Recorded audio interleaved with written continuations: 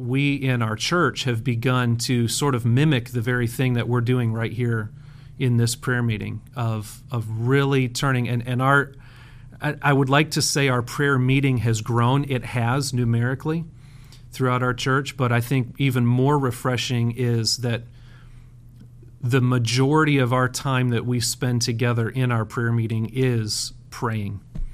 And just to hear people pray is encouraging. And so I just want to say here at the beginning how thankful I am for this joint resolution on united prayer, and just say that it's been having an effect beyond just this group of people, I believe. And I want to share with you just some thoughts from Psalm 34. Psalm 34 is what I'm looking at. One of the things that we do when we gather on Wednesday nights in our church is we've just been going through the Psalms. We pick one psalm. I usually read the whole psalm, and then I ask for some input. What are the things that you noticed as I read? What are some key thoughts, key ideas? And then we talk about that and usually spend a few minutes talking through those, and then we pray. And I want to share with you just a few. I can't go through the entire psalm and do a full sermon on the entire psalm, but I do want to point out a couple important thoughts, I believe. Psalm 34, a psalm of David, and he writes this: "I will bless the Lord at all times. His praise shall continually be in my mouth. My soul makes its boast in the Lord. Let the humble hear and be glad. O magnify the Lord with me. Let us exalt his name together."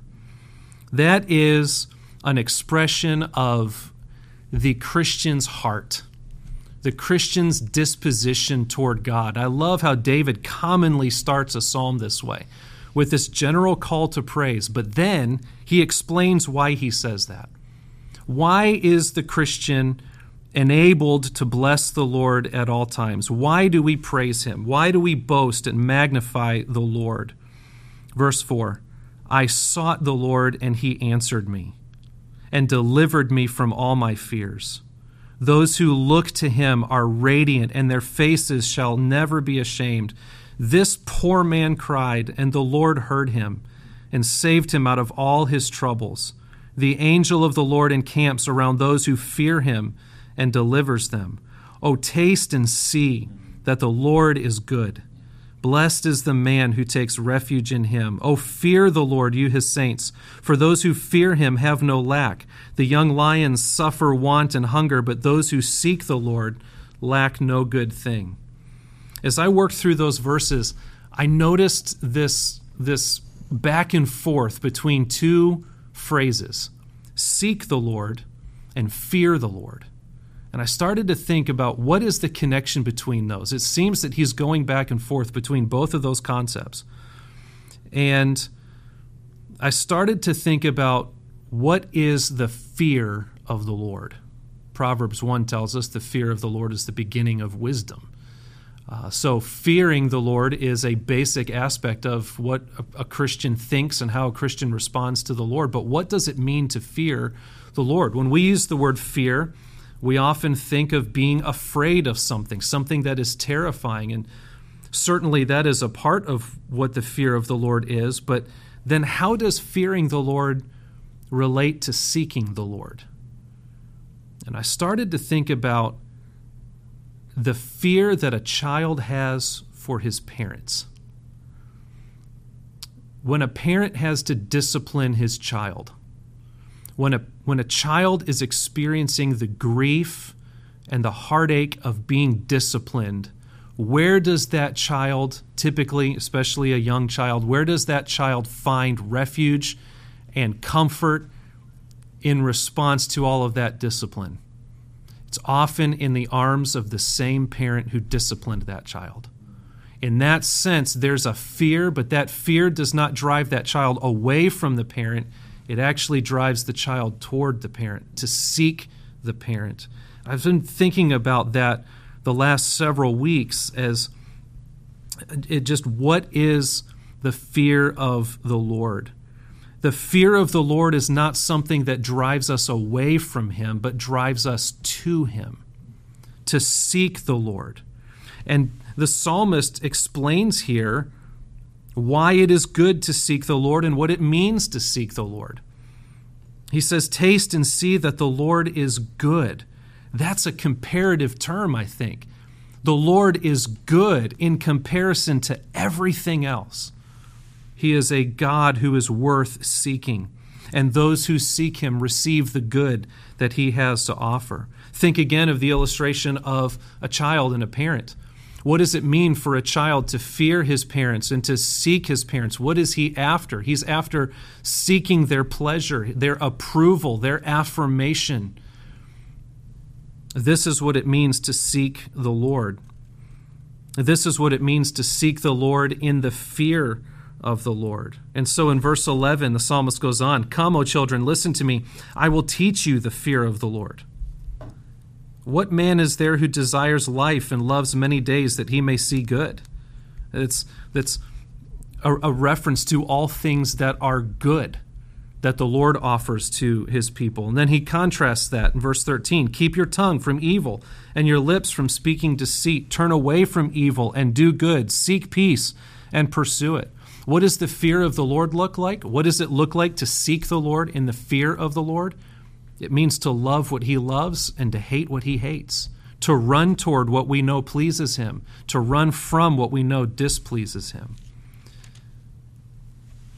But when we think about who this is talking about, sinful mankind, seeking after the pleasure and the approval of a holy God in heaven, who can bridge that gap? How in the world can we be so bold as to seek the Lord? Well, we not only find an invitation to seek the Lord, but we find the power to seek the Lord. It's all a gift from him. He goes on in verse 15, "The eyes of the Lord are toward the righteous." Here he turns the perspective around. Not only are we called and invited to seek him, but we are empowered to seek him because he is seeking after us. "The eyes of the Lord are toward the righteous, his ears toward their cry." This has the idea of God inclining himself toward us. Verse 16, "We know that the face of the Lord is against those who do evil." But how does he look toward the righteous? He looks toward the righteous by providing salvation through Jesus Christ. How is it that a sinful man can receive the favorable glance of the Lord? It is not because we are righteous in ourselves. It is because God has provided a righteousness for us in Christ. So what is the difference between between the righteous and those who do evil? The difference is that God has inclined toward the righteous. He has made us righteous in Christ. So that when the righteous cry for help, he says, the Lord hears. He delivers out of their troubles. The Lord is near to the brokenhearted and saves the crushed in spirit. Matthew chapter 5 talks about the poor in spirit. And it is to them that the blessing of God and the kingdom of God belongs.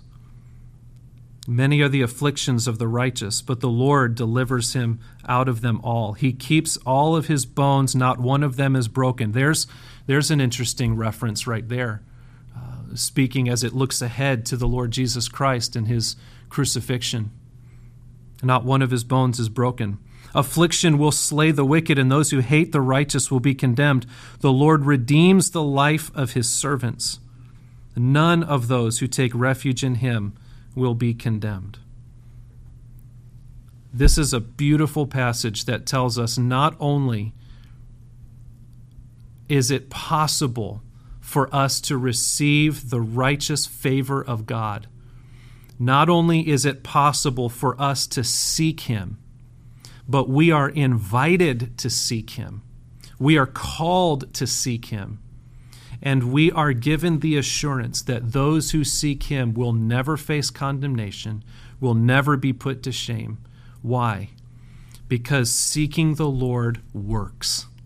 Seeking the Lord is effective. The word of God proves true. Prayer is effective. And it's all because Christ is at the center of it all, and he is trustworthy. Today is Good Friday, the day that we typically commemorate the death of the Lord Jesus Christ in our place. What a privilege it is to know that through that death, the veil has been torn in two.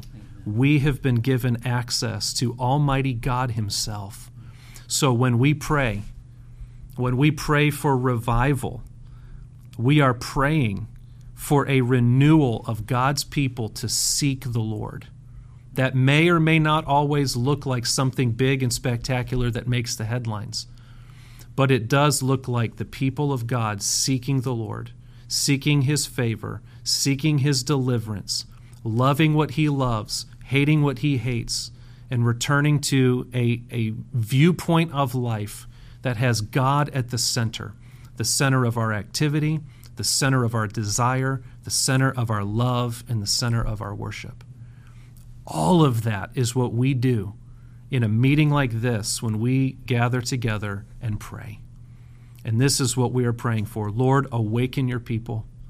Lord, bring us again to seek your face. And as we seek your face, help us to see that you are good and that you are a trustworthy refuge for your people. And may we find our refuge in him. And may many others find our refuge in him.